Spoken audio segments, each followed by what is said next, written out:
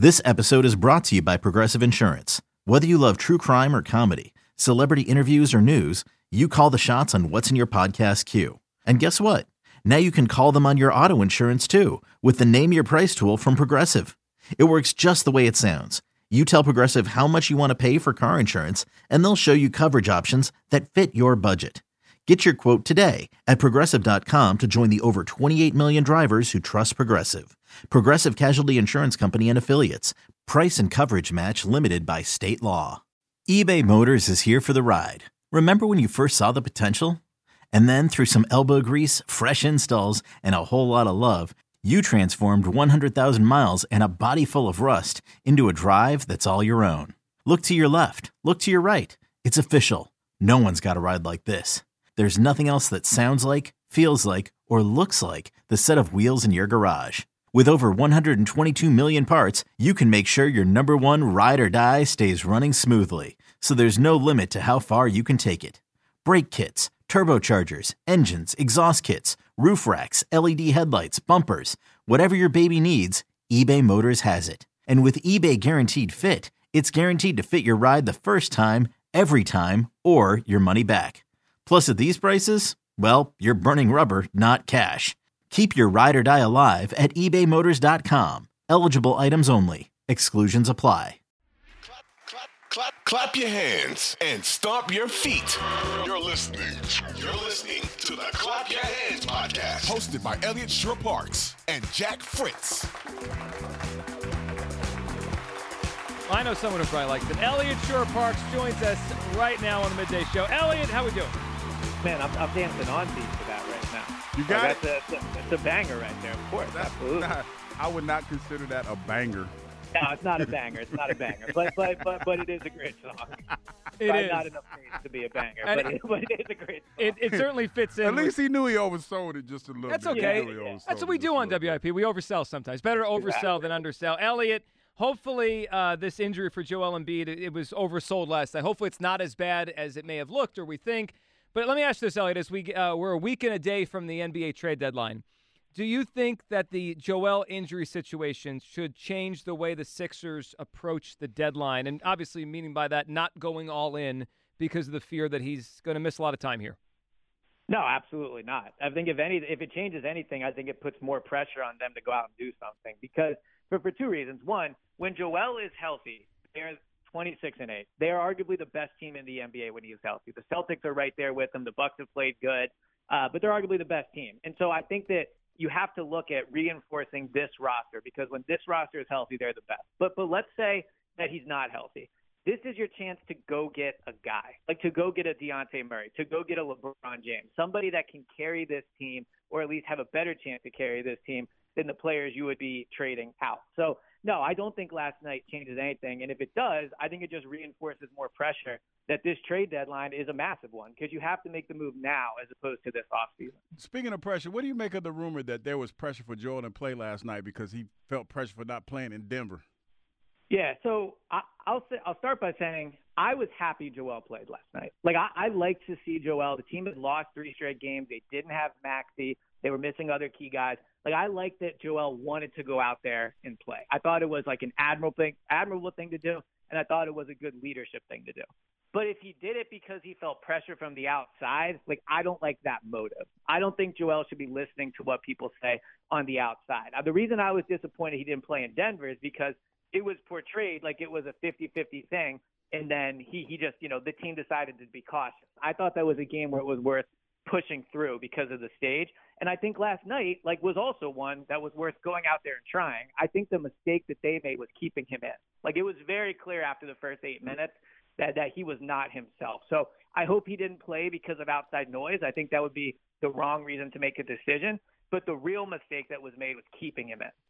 Elliot, who do you blame more for when this happens? And it's happened many times over his career where he's kind of half in, half out, 50-50, and then he's the one that says he's going to give it a go. I mean, we know there's doctors there that will look him over, but I think a lot of this is they're going off of what he's telling them, right? If he says, I feel fine, they're not in his body. They're going to say, all right. And if he says, I'm in bad shape here, obviously they're not going to push him. It's weird because we don't know why he plays when he does or doesn't when he doesn't. We just see whether he's on the court or not. Do you have more frustration with him when this happens, or is it the team for not saying, hey, Joel, you need to just sit tonight? Yeah, it's an interesting question because I don't even know if blame is the right word. Like, I can't fault the guy for wanting to play. Like, the whole thing with Joel's career has been he's hurt, he doesn't play, he's not there in big moments. So that's why, again, I thought last night, was an admirable decision. I thought it was the correct decision for Joel to make. So, should there be someone sitting there and going, look, you can't play? And I think we saw that it was very obvious when that game started that he shouldn't have been out there. So for last night, if I had to say who I thought dropped the ball more, I think it was on the Sixers. And I think they dropped the ball in Denver too. They helped create the perception that he was close to playing, right? I mean, before the game, he wasn't on the injury report. He warmed up. He traveled to Denver, obviously. And so the perception was he was going to play. And I think that's on the team. And then last night, you look at it again, I think a good decision by Joel to go out there, but they needed to be, for lack of a better term, like the adult in the room and say, hey man, we like that you want to play, but you're out. You're not playing anymore. So I think last night was more on the Sixers. We're talking to Elliot Shore-Parks here. Sixers, Joel waiting for MRI results. And then obviously there's a big offseason going on right now with the Eagles. Elliot, what do you make of the Belichick stuff that keeps coming out? Yesterday, Greg Bedard up in Boston on 98.5 said the Eagles poked around on Belichick. He believes, and he's heard, if Sirianni maybe wasn't amenable to the changes, that Belichick could be here. Obviously, they made their decision, but it does seem like from a lot of different reports, Florio, Greg Bedard, they poked around the Belichick. What do you make of how this whole played out and what we're hearing? Yeah, I think the Eagles dodged a bullet. If they actually had interest in Belichick and it didn't work out, I think it's one of the best things that's happened to this franchise since they didn't hire Josh McDaniels. I think Belichick would have been an absolute disaster here. And if the reason that they in some ways picked Sirianni over Belichick is because Sirianni was willing to work with them on the staff, then that's even more of a reason why I think it's good that Belichick's not here. Belichick coming to this team would have been a disaster. He doesn't work well with people. You saw that in New England. He's not a good head coach if he doesn't have Tom Brady, and he can't fix what the main problem with this team is, which is that Jalen Hurts took a step back last year. So if they had interest, I think that would have been a mistake. But my main takeaway when I heard that was, man, great thing for this team that it didn't work out because they're in way better situation with Nick Sirianni as their head coach than they would have been with Bill Belichick. So I'm on the opposite side. I think they made a mistake here not going with Belichick, but they're going because he's a better coach than Sirianni. How's he a better coach? Elliot, Tell me. His entire career in the NFL. With Tom Brady. No, not just with Tom Brady. He got the Browns to the playoffs in the 90s. He took Matt Castle to an 11-win season. They scored 420 points with Matt Castle. He's a bad – Elliot, hold on. The Eagles won 11 games last year and made the playoffs last year. So your feeling of what Belichick accomplished without Brady is the floor of why you feel Sirianni can't do the job. But there's more to it. What I believe is Bill has lost it as an executive. He can't do it. I mean, he's just a coach now. And here, he'd have players. He doesn't have players in New England, albeit it's his fault he doesn't have players. But I don't think he's lost it as a coach. I think he didn't have the players. I mean, Elliot, Andy's last 3 years here are the same as Bill's last 3 years in New England. Doesn't mean you forget to coach. You just have a bad few years. Well, so a couple things. One, Andy was, I believe, 55 when he left the Eagles. Belichick is 72. I don't know many 72-year-olds that have had success that are super open to changing the way they do things. So you're right. Part of his downfall is personnel. But if you think Belichick would have came here and worked with Howie Roseman, then I think you're being delusional as to how this would have worked out. If you read the coverage of how it fell apart in New England, because he didn't listen to anybody. He wouldn't work with Kraft anymore. He was only hiring his own guys. So I agree that, look, if Belichick wanted to come in and be a defensive coordinator, yeah, maybe I'd have some interest in that, although I really wouldn't want him in the building. But if he wanted to do that, I might be open to it. But as someone that's running the team and is going to have say on things, no, I don't think he's proven at all that he's the guy for the job unless you're bringing prime Tom Brady with him. Well, that's not happening because those days are over. It's a wrap. Kiss the baby. All right. So, Elliot, what do you think about how this played out? So I think we discussed last week the Fangio thing, but now it's complete, right? The whole thing is complete because Kellen Moore is on offense. What's your updated take on the coaching staff, specifically the Kellen Moore hire? Yeah, so I think Kellen Moore, they're probably, and maybe you would know the answer to this off the top of your head, but I don't think there's probably another offensive coordinator in the league that has called plays for what will be now a sixth straight season without being a head coach. Like, there can't be many guys that have as many reps at doing this in a row as Kellen Moore does. So I do think that from a pure experience standpoint, this is an upgrade. Like, I think that Brian Johnson got a bit of a bad rap here. Like, I think he was a better coach than he was given credit for, but I think his inexperience hurt the team last year. I think Kellen Moore is going to come in, and while he's not as experienced as Vic Fangio, I think he brings experience. Like, he's done it a bunch of years in a row. He's called plays for multiple quarterbacks. He's worked with multiple head coaches, multiple franchises. So I think he just has a lot of experience that Brian Johnson didn't have.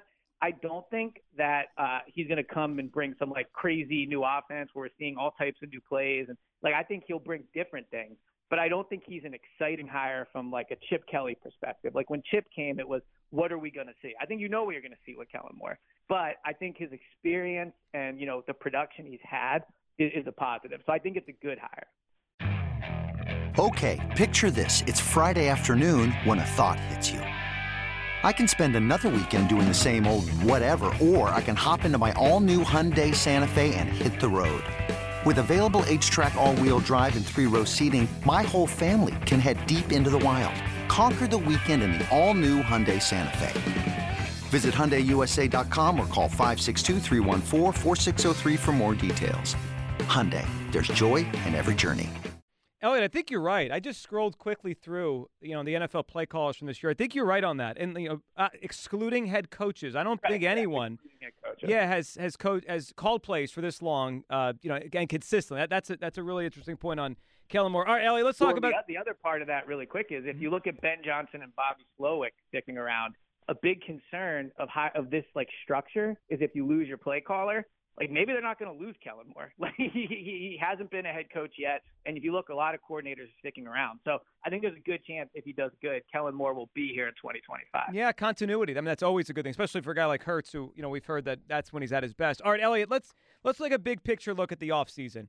I think there's probably one of two ways they could go here, right? They could try to run most of it back, not take big cap hits, try to fix the holes, and try to really compete next year. And that means, maybe keeping guys like Slay and or Bradbury, or they could take a sledgehammer to it. And Howie's done that before when they've kind of felt like they're in some trouble here. Elliot, what do you think they should do? What do you think is more likely?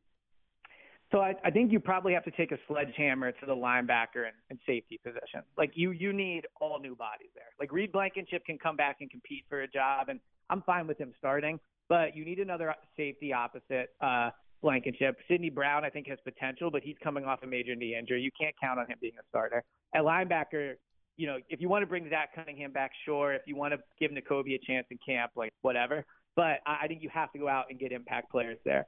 I'm not of the mind of moving on from Slay and Bradbury. And the Bradbury thing, I'll preface by saying, if they cut him, they lose $10 million in cap space. I don't think it's a situation where you can't have him in the building. Like, he can come in, he can compete for a job. I think he brings a somewhat high floor as a backup just because of all the experience he has. And I don't think he'll be a detriment if Eli Ricks or Kelly Ringo is starting over him. So I'm not willing to take a cap hit like that and lose that cap space to get him out of the building. So I would bring both back. But with Bradbury, the expectation is, like, you got to compete for your job. You think Bradbury could play safety? Sometimes corners do it. Rod Woodson did it late in his career. Troy did it. Troy Vincent did it late in his career. Yeah, I think he went to Buffalo, he played safety. I don't know if Bradbury has like the agility and the to do Definitely that. Definitely does not have the hips to do it because he got right.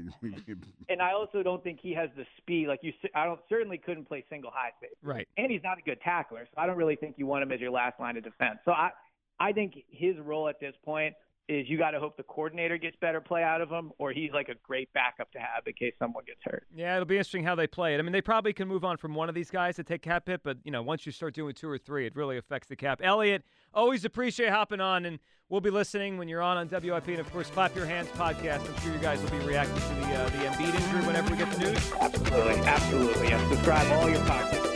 There he goes. Elliot.